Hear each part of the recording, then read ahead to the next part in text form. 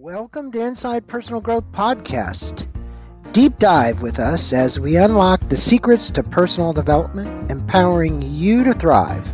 Here, growth isn't just a goal, it's a journey. Tune in, transform, and take your life to the next level by listening to just one of our podcasts. Well, Chip, welcome back to Inside Personal Growth. There you are in Santa Fe, New Mexico. That's a beautiful portrait behind you. It's always a pleasure having you on Inside Personal Growth. It's been a long time since you were last on, and it was your book Thank on you. equations, which is still one of my Wow, favorites. that was, yeah, that's over a decade old. Yeah, yeah. Thank you. Yeah, It's great to be here. and we're going to be talking about this book, Learning to Love Midlife, 12 Reasons Why Life Gets Better with Age. And there's particularly reasons why Chip wrote this book. And I can only garner why through having read the book, come up with some great questions for us to ask Chip today about the book so everybody out there can learn. But I'm going to tell him a little bit about you. He has become the CEO Whisperer as the mentor to countless young entrepreneurs, artists, politicians, and athletes. He's disrupted his favorite industry, hospitality, twice. He became what do you actually the term that you use, the father, modern elder for Airbnb. This is Chip's seventh book, and he's a New York Times bestseller based on his popular daily blog, Wisdom Well. You want to learn more about Chip, go to chipconley.com. That's chipconley.com.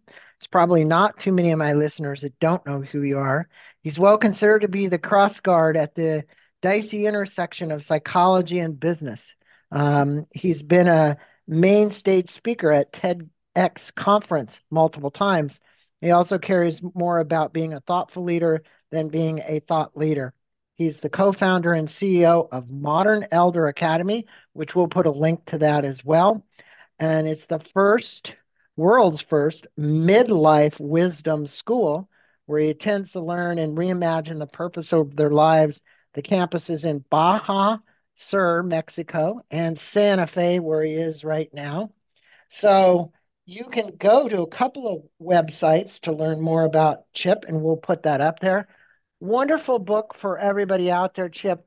Let's dive right in because people today, with COVID and reconsidering their life and reimagining things, are, I think, closer now than ever to letting all this bubble up inside of them around midlife. And you had four previous books to your credit, and this says Well, I made actually six six. even. Yeah. Uh-huh. This book, however, is quite different from the previous books. Why did you write this book, and what do you hope that the readers and the listeners today are going to take away from our podcast? Midlife has the worst brand of any life stage. What's the number one word you think of, Greg, when you hear midlife? Well, they always say Midlife. crisis is the word Exactly. afterward. But That's I right. also remember that guy up in Santa Barbara who taught the whole thing around midlife for the longest time. He had a whole institute. Frederick Frederick. Frederick I, Hudson. Yeah, yeah, yeah, yeah, yeah. and I always We work loved with his his I loved his diagrams because his diagrams really explained it well. They're his perfect. wife is runs the Hudson Institute, and we work with them. They're a partner of ours at MEA. Yeah.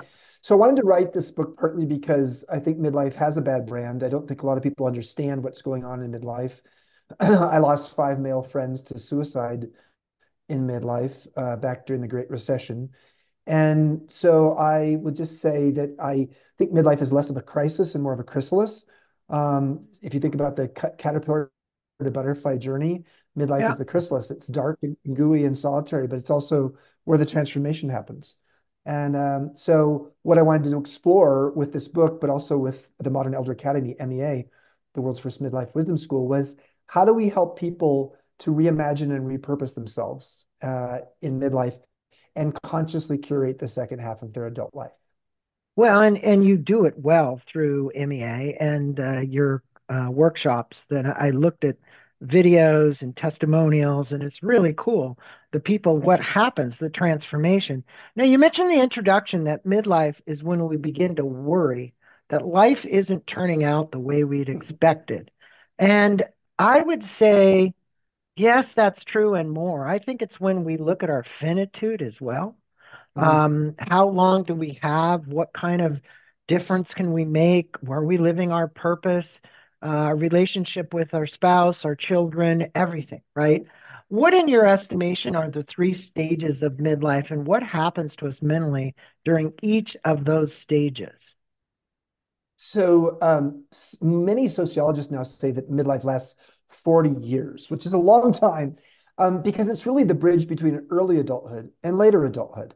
And if more and more people are living till 100, later adulthood might be from 75 to 100, and early adulthood might be from 18 to 35. So 35 to 75 is how we characterize it. If there are three stages that define that 40-year period, the first stage is early midlife, which is from 35 to 50. It's a rough period. The U curve of happiness research, social science research, shows that it's the least happy time in adulthood, between 35 and 50, when we're sort of, like getting disappointed. We realize we're disappointed because our expectations are not matching our reality. And then 50 to 60 is the core of midlife. It's really when the midlife chrysalis is happening, the transformation's going on. And then from 60 to 75 is later midlife. And often I'm 63, and so later midlife is when we are dealing with our own health issues, dealing with our parents, possibly if they haven't passed away yet at that point. We're dealing with retirement and how do we want to live the later few decades of our life. So midlife is a long period, but it has three distinct time periods within it. Yeah. Well, I think we all learn to cope and transition into it in a different way. And your school is there to help people really awaken to the possibilities of what can transform, and what lies ahead can actually be way better than what transpired prior to that. Now, you Yeah, quote Brene Brown in her definition of midlife yeah, unraveling.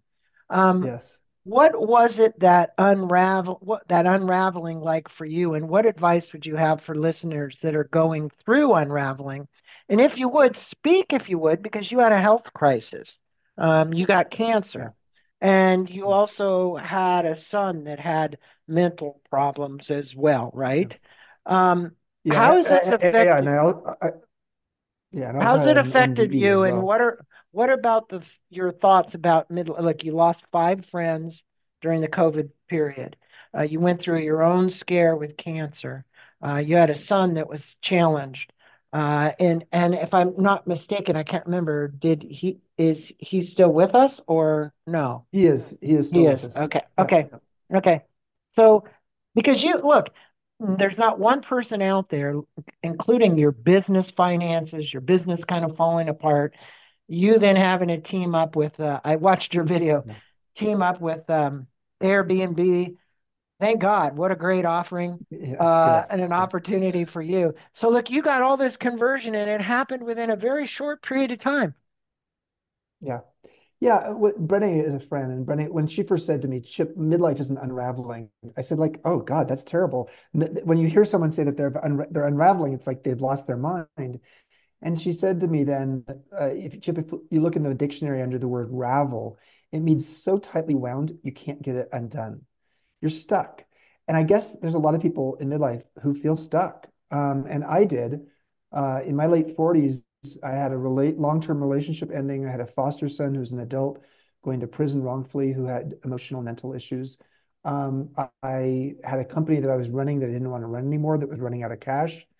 And I was losing friends. I had an NDE, a near-death experience, due to an allergic reaction to an antibiotic.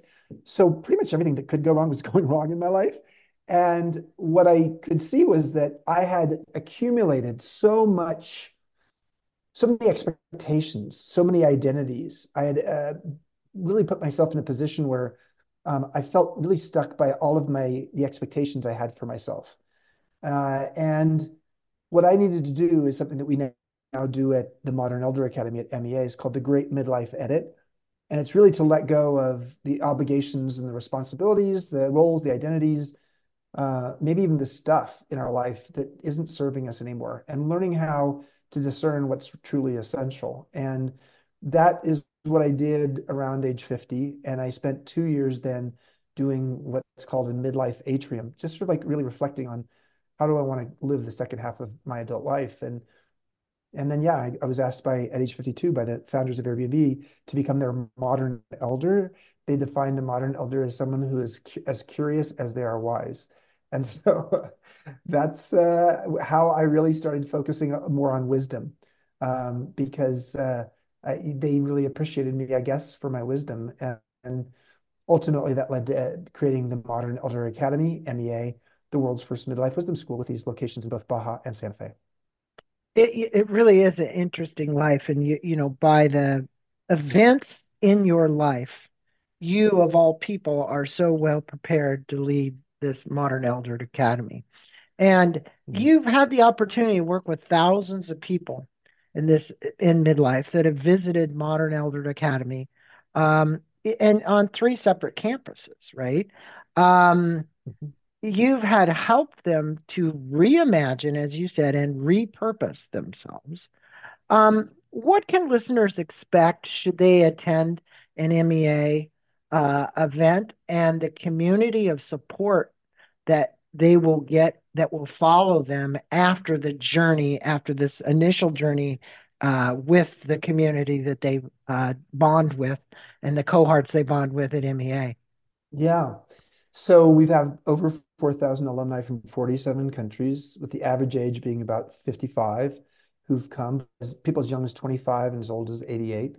Our program, our workshop program is 5 nights long. It has four different elements to it. It's helping people to navigate transitions, cultivate purpose, own their wisdom, and reframe their relationship with aging. Because if you can actually shift your mindset on aging from a negative to a positive about aging, you gain 7.5 years of additional life.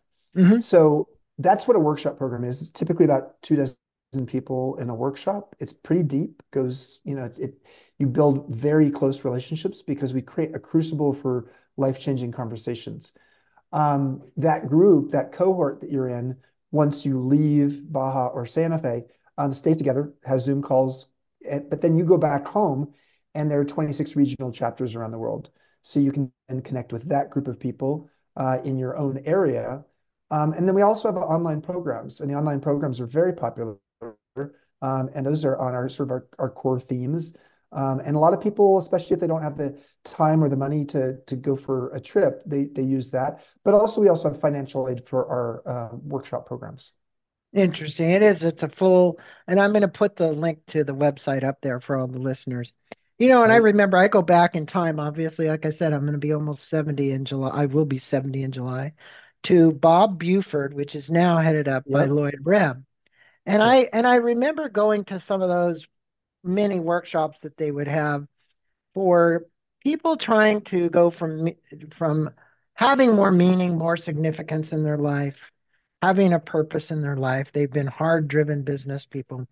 But I'm going to shift this question a little bit because it was always a bit around Christianity, Mhm. not spiritualism, but Christianity.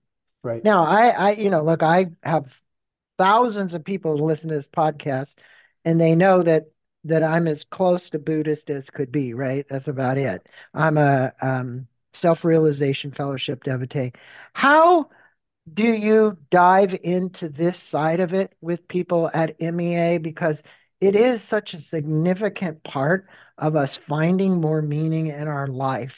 And I'm not Yeah. just going to say the ethereal, but the reality is, if you have a God up there somewhere, or something that you worship to, how do you guys deal with that?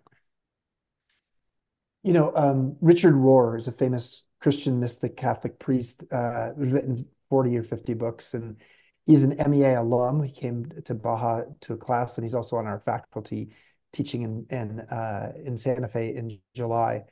He said quite famously that the primary operating system in our life, for the first half of our life, is our ego. It's what individuates us. It's what propels us forward. It's what helps us give us a sense of who we are. And he says around midlife, there's a primary operating system change from your ego to your soul. And yet no one gives you operating instructions for this new operating system, the soul. But there's evidence of people feeling that when they feel a little bit more curiosity about the meaning of life, or about their purpose, or about spirituality or religion in general. And there's a bunch of data that backs this up. So at MEA, we have a lot of people who come there who might feel a stirring inside of them, but they don't have words to describe what it feels like. There's a sense of awe and a curiosity about things bigger than themselves. And so we are not specific to a particular religion or Right, spiritual program. We right. definitely we definitely offer mindfulness programs and yoga and meditation instruction and things like that. But we have people who are devout Christians, devout Jews. We have a rabbi who's on our faculty who teaches, all the time. We have a large segment of Buddhists, um, and people of all faiths, and atheists and agnostics too. I think what's common amongst all of these people is a sense that at some point in your life, maybe it's midlife, you start to come to grips with the fact that the world doesn't revolve around you. And for a lot of people, it happens earlier because they have kids, etc. And that you want to serve and you want to actually make a difference out there. And so feeling part of something bigger than yourself is something that sort of transcends all religious beliefs.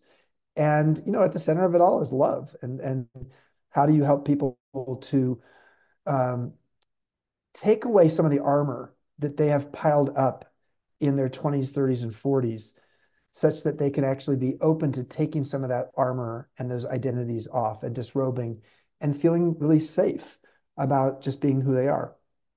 I think you hit the nail on the head. I think compassion and love are the keys. I mean, the Dalai Lama couldn't say it any more than he has. I reference to my listeners that listen to this podcast, go back and listen to a few podcasts that we did with Thomas More, which Love him. I think you will Yeah. find someone who was a theologian and was involved as a priest at one point. Now broke away from that, but found spirituality much different than religiosity, if you want to say it that way. Now, can you speak with us about the U curve of happiness? You mentioned it Yeah. about 10 minutes ago. And why, as we have aged, you have gotten happier. That's you too. Hmm. Um, and you also have a blog called Wisdom Well Yep. and Darling Dozen Reasons. Is that right? Daring Dozens Reasons. Can you Yeah. speak with Daring us to, about, to yeah, try. speak with us about that and that resource? Because at your website, the listeners can actually go to that blog entry, which you've got lots of blog entries, and they can access this, correct? Yeah. So the 12 Reasons Why Life Gets Better with Age is the subtitle for my book, Learning to Love Midlife. And it was really spawned from the daily blog I have, Wisdom Well, which you can find on the MEA website, meawisdom.com or chipconley.com. And you can subscribe for free, and we send you a morning microdose of wisdom. Um, what the idea of these reasons that life gets better with age came to me when I just realized we have a very anti-ageist world. We don't like age. Aging feels like a bad thing. And we have a whole anti-aging industrial complex that sells us products to try to make us feel younger. And what I knew was that there's a lot of things that get worse with age. We know that short-term memory gets worse with age. Our body often gets worse with age. But what I felt was missing was like the thing helping people to understand what gets better with age. And so that's really what the book's about, and that's what my blog's about. Everything from your emotional intelligence grows with age. Your desire, your emotional moderation, your ability to be less reactive grows with age. Right. Your care, the fact you care less what other people think about you is something that gets better with age. Your wisdom grows with age. Your ability to see the through line or the themes in your life grow with age. Your ability to step off the treadmill and live your definition of success rather than your parents or the community's definition of success grows with age. And finally, your ability to grow whole, not just grow old, but grow whole, integrate all of the different parts of yourself alchemically, such that you are both an extrovert and an introvert, someone with gravitas and levity, someone who's curious and wise, and to actually embody all of that with presence and integrating as opposed to being compartmentalized, which is actually how we often feel earlier in our life. These are all things that get better with age. And so I have basically a pro-aging message, not an anti-aging message, a pro-aging message to help people to see with the U curve of happiness, people often are happier after age 50. And in their 50s, they're happier than their 40s, 60s happier than 50s, 70s happier than 60s, and women in their 80s happier than 70s. Question for you. I'm going to throw you a quick little curveball here because I know you can answer it. We have two candidates running for president that the Yes. big topic right now is age and mental acuity. And I don't care if it is Trump or Biden. Yeah. What's kind of your position? Because I mean, when you look at that, we have the most well, one of the most important uh, leadership roles in the country, Oh, being I think it's the most leader. I think it's the most important leadership role in the yeah, country. yeah, yeah. No, there's no doubt about that. And it might be the most important leadership role in the world. So it's a demanding job. And I Hmm. think so. I start with that. I am a big believer in modern elders, in people who are older who have a lot to give back and have a lot Hmm. of they have a lot of crystallized intelligence. One of the things that we get better with as we get older is not fluid intelligence, which is being able to make decisions quickly and solve problems quickly, but we get better at being able to see the holistic picture Bigger systemically picture. Yeah. and exactly and connect the dots. So connecting the dots is something you want a president to do. No doubt about it. You want someone who's wise, and I think that comes with age, or it can come with age. Um, I think one of the things that I struggle with, I have a blog post coming out in a couple of days on this topic. Um, I struggle with the fact that in both cases, there's no doubt that Biden comes across as looking older. He is actually 3.5 years older. He comes across as looking older, but Trump often comes across as looking like he's like a child because he is he doesn't seem like he has wisdom and maturity. Right, right. So I personally I believe that the country would be well served with a younger candidates. Not because I think older people don't have great opportunity to serve, but I think Biden's going to be 86 when he would finish his second term. Trump would be 82. I just feel like for the demanding job that is being president, which almost comes in, you live your life in dog years. Every 1 year of a human life is 7 years of, or every year of a dog, like, so it's like you age very quickly. If you have seen Yeah. those photos of Obama, I mean, Obama aged a lot in his Yeah, he later did. life. Yeah, he did. So if you're aging in your 50s, it's one thing. If you're aging in your 80s, it's another. And so Yeah. yes, so I don't say that to say, that these are the two choices we may have, and we may have to select amongst these two choices. Yeah, yeah, I But did. I just threw you a curveball there, but I thought it was. I'm curious. I was curious, and I do believe, as you do, the country would be better served with somebody younger in that position, most definitely. Um, yeah, you state in midlife that we need to start distinguishing between lifespan and health span. Um, I had Dan Buettner on here not that long ago, Dan's a speaking of friend. He's a Dan. faculty member of MEA. Yeah, Right. And obviously, all the work he's done for National Geographic and the documentaries on Netflix and so on, which have just been fantastic. And his work around the 9 variables that correlate to living longer. Can you speak about those variables? And I mean, because we're talking about lifespan versus health span. If you age and you don't have a good healthy life, yeah. it sometimes is not that cool, right? Well, Let's yeah. I face it. mean, so let's be clear what lifespan is and health span. So lifespan is your chronological age. Health Right. span is your biological age. And so there's lots of abilities now to be able to see, well, how old is your heart? I'm 63 years old. Maybe my heart is 56. Maybe my liver is 82.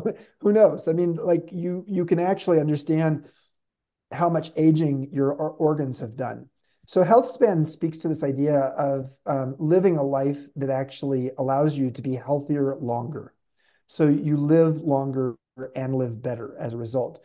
So Dan's work is a pivotal part of MEA.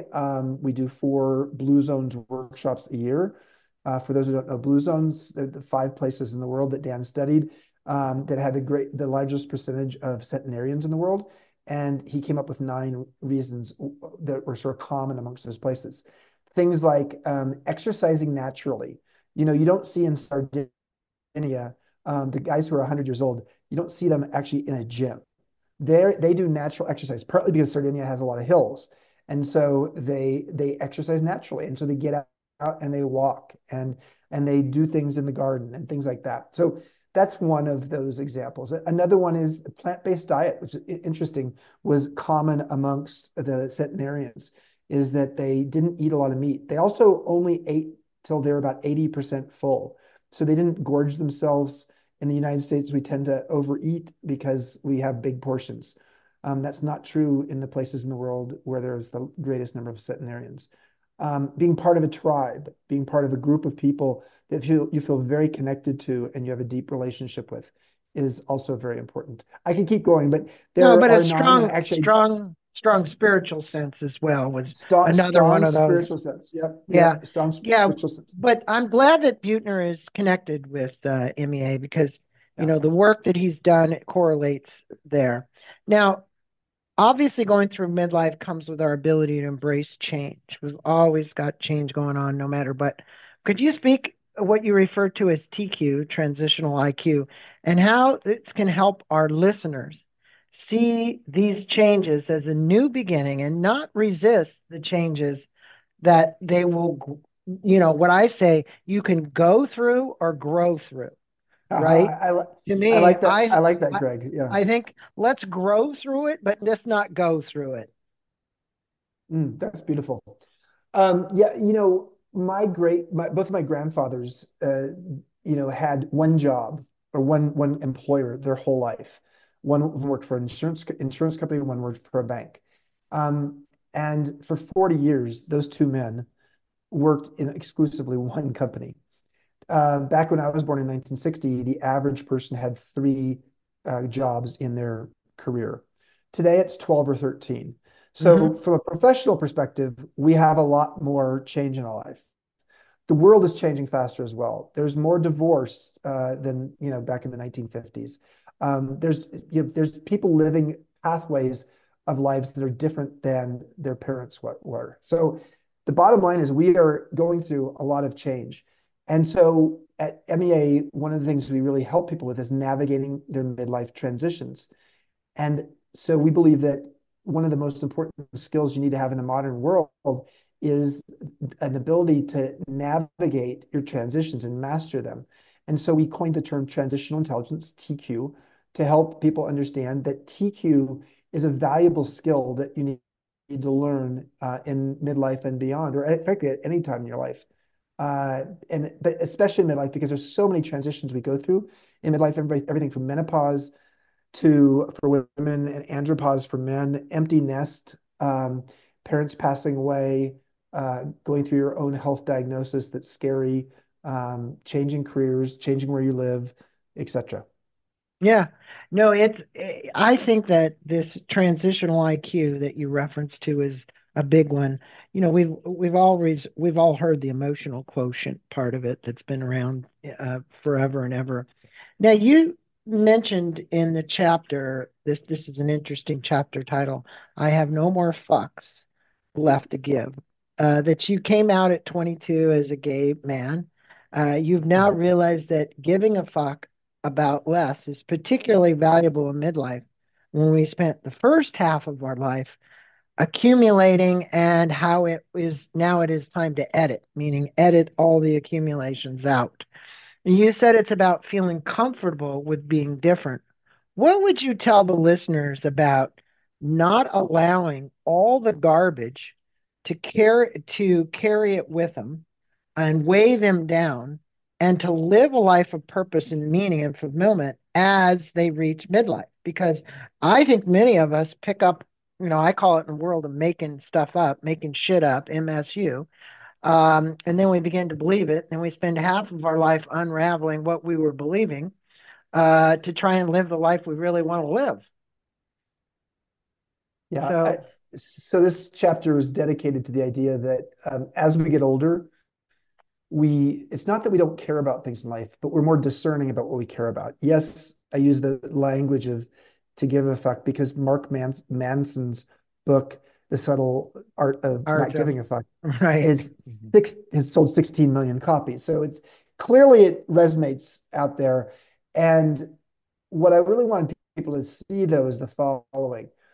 Yes, to move beyond caring what other people think of you is one of the delights and freedoms of getting older. But not giving a damn about something doesn't mean you don't give a damn about anything. It just means you get more clear about what you give a damn about and what you get more clear about whose opinions you care about. And so it's just a matter of discernment. And yes, I use the salacious title for that chapter about saying, no more fucks left to give, because I think there are a lot of people with the over 4,000 people who've come to MEA. I've heard people say that over and over again, and it's not because they're like giving up on caring what people think of them. It's more like they're getting more discerning about whose opinions matter and Mhm. whose don't.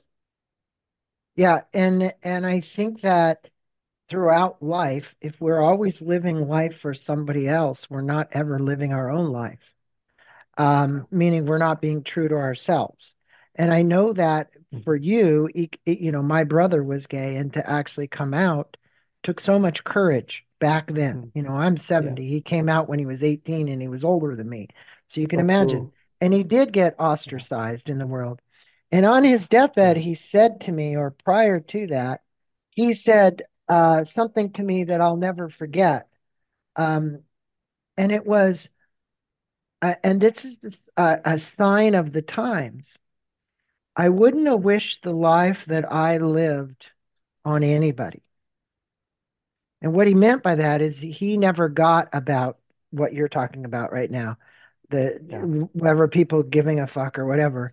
He never Yeah. got that. He never manifested that. It was always about this challenge of finding a partner and living an alone life and all the challenges. And I felt bad for my brother because, you kind of go to your grave with that, and that's not a good thing. You need to let go of all of that. Um, and you have a diagram in the book that you called Chip's Hero's Journey. Yeah. And this diagram is way cool, folks. And Thank you. it's reminds me so much of the hero's journey guy. Who am I thinking of? Because I'm going to have Alan Watts. Joseph His son. Yeah, actually, Joseph Campbell. Yeah, Joseph Mark Campbell. Watts is coming on the show in a couple of weeks for the Tao of Now.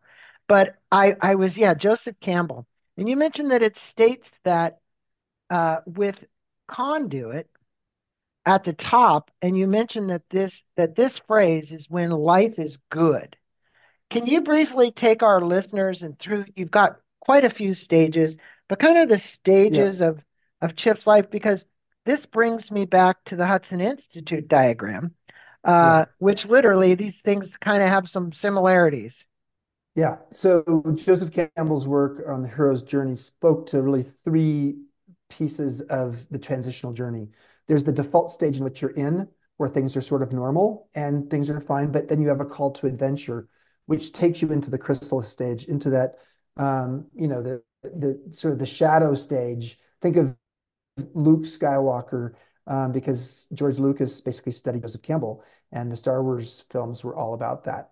So the second stage is when you're actually going through a major transition, and then you come back into society as a new person.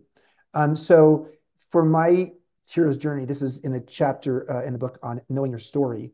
I put together my own hero's journey. It starts at the top with conduit. When I feel most alive in my life, it's when things are coming through me. I'm channeling something. Often, when that's happening, that leads me to feeling like I'm living my calling. And I get Hmm. very passionate about that. And when I get passionate about something, I end up sacrificing. And, the passion of the Christ was, about sacrifice. And so that's where I start going from the normal stage for me to the sacrifice takes me into the shadow part of this. And that's when I start sacrificing because I have a calling that I'm passionate about, I become a bit one dimensional and I start running on a treadmill. And then all of a sudden, at the bottom of the circle, I see that I have moved from a conduit to a can do it hero because I'm so passionate about this calling and what I'm doing. And I'm putting so much of my effort and love and attention into it that I become a hero. And I feel like I have to be the rugged individualist. And it's during those times when I, quite frankly, there's a famous African proverb, which is if you want to go fast, go alone. If you want to go far, go together. That's when people need to remind me of that proverb because I am a fast, go alone kind of guy, which Yeah. leads me to be in a place sometimes where I'm either spent or I'm invested. So if I'm spent, it means I've now burnt myself out. But also when I'm doing something that feels like a calling, I feel invested. But the next part of the circle gets me to resentment, and that's because people are not keeping up with me. And then I have to go into recovery. And I don't mean a 12-step program necessarily, but I do mean like I have to really see that I am in a place where I need to recover from this intensity I've been through. And then I go through renewal and a new form of curiosity, and it takes me back up to the top to Conduit. being a convert again. So that's really the circle, and it's worked very well for me. And the book really gives people a way of actually creating and designing their own hero's journey. Yeah, it does. And I think, when you talked about going it with somebody or going alone, I think many creatives that I've interviewed, I've done almost 1,100 interviews now, frequently they do have that issue of going it alone. I've experienced that. And it's not just the fact that you're an author and that you're a thought leader in this particular area. It's the fact that you talked about as I got older, my mind has put more dots together. As Rita McGrath would say, you actually are seeing into the future. You're saying this has a bad rap. This is not the way this should be. Mid age is not with mid age crisis. It's with mid age renewal. And what you're trying to doing is Mm. bring renewal to people, and I love that. I really do. Um, look, in the time remaining, which I'll make this my last question to kind of wrap up, the book is filled with wisdom, as you being sage elder with the advice.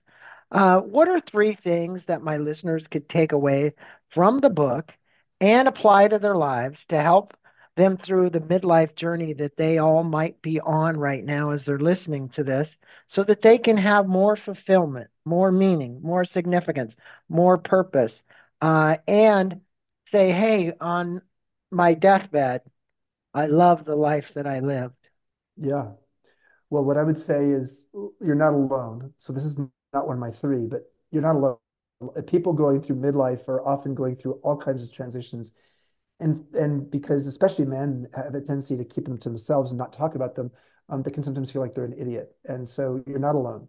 Number one is understand that any transition has three stages to it.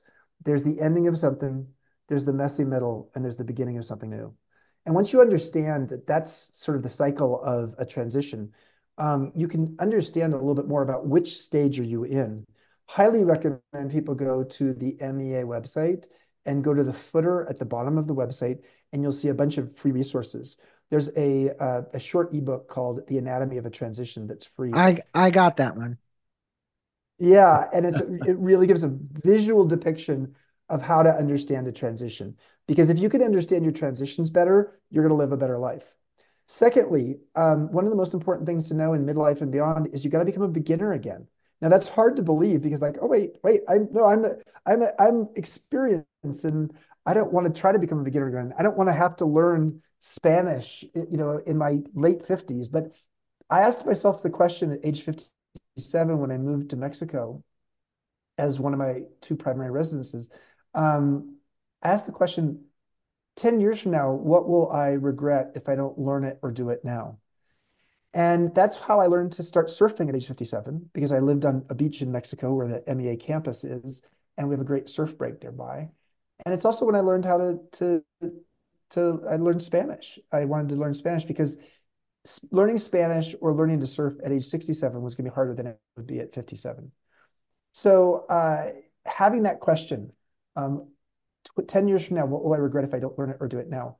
allows you to come face to face with anticipated regret. Anticipated regret is a form of wisdom, and use that. So that's the second piece of advice I'd give people. And the third one is invest in your social relationships. The number one variable for people who are living healthy, happy lives in their 80s and 90s is how invested were they in their social relationships in their 50s. So find social wellness in your life. Build connections with people more deeply. It's not about quantity. It's not being having a bunch of Facebook friends. It's about having face-to-face time with people and connecting and feeling like you have an insurance policy for a rainy day, an emotional insurance policy. Well, and the good thing is, loneliness doesn't have to be, you need to reach out. I know loneliness, they say, is at an epidemic. But the reality is, go get a copy of this book, Thank Learning you. to Love Midlife 12 Reasons Why Life Gets Better. At Chip's website, his personal website, not the MEA one, but just go to Chip Conley, CONLEY.com. There, you'll see at the top the books speaking the MEA. There's a link to MEA there. So you can link to that and get that free download. We'll also put a link to that free download because that is a valuable document. It's a little mini kind of book that he's giving away for free. And we'll put a link to Amazon to this book as well. Chip, namaste to you. Thank you for being on Inside Personal Growth and spending some really great time with me and with our listeners to talk about your new book. We'll make sure that everybody gets these links and is connected in. Thank you, Greg. I always enjoyed being with you. All right, you take care.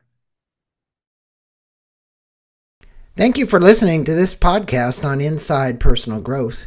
We appreciate your support. And for more information about new podcasts, please go to InsidePersonalGrowth.com or any of your favorite channels to listen to our podcast. Thanks again, and have a wonderful day.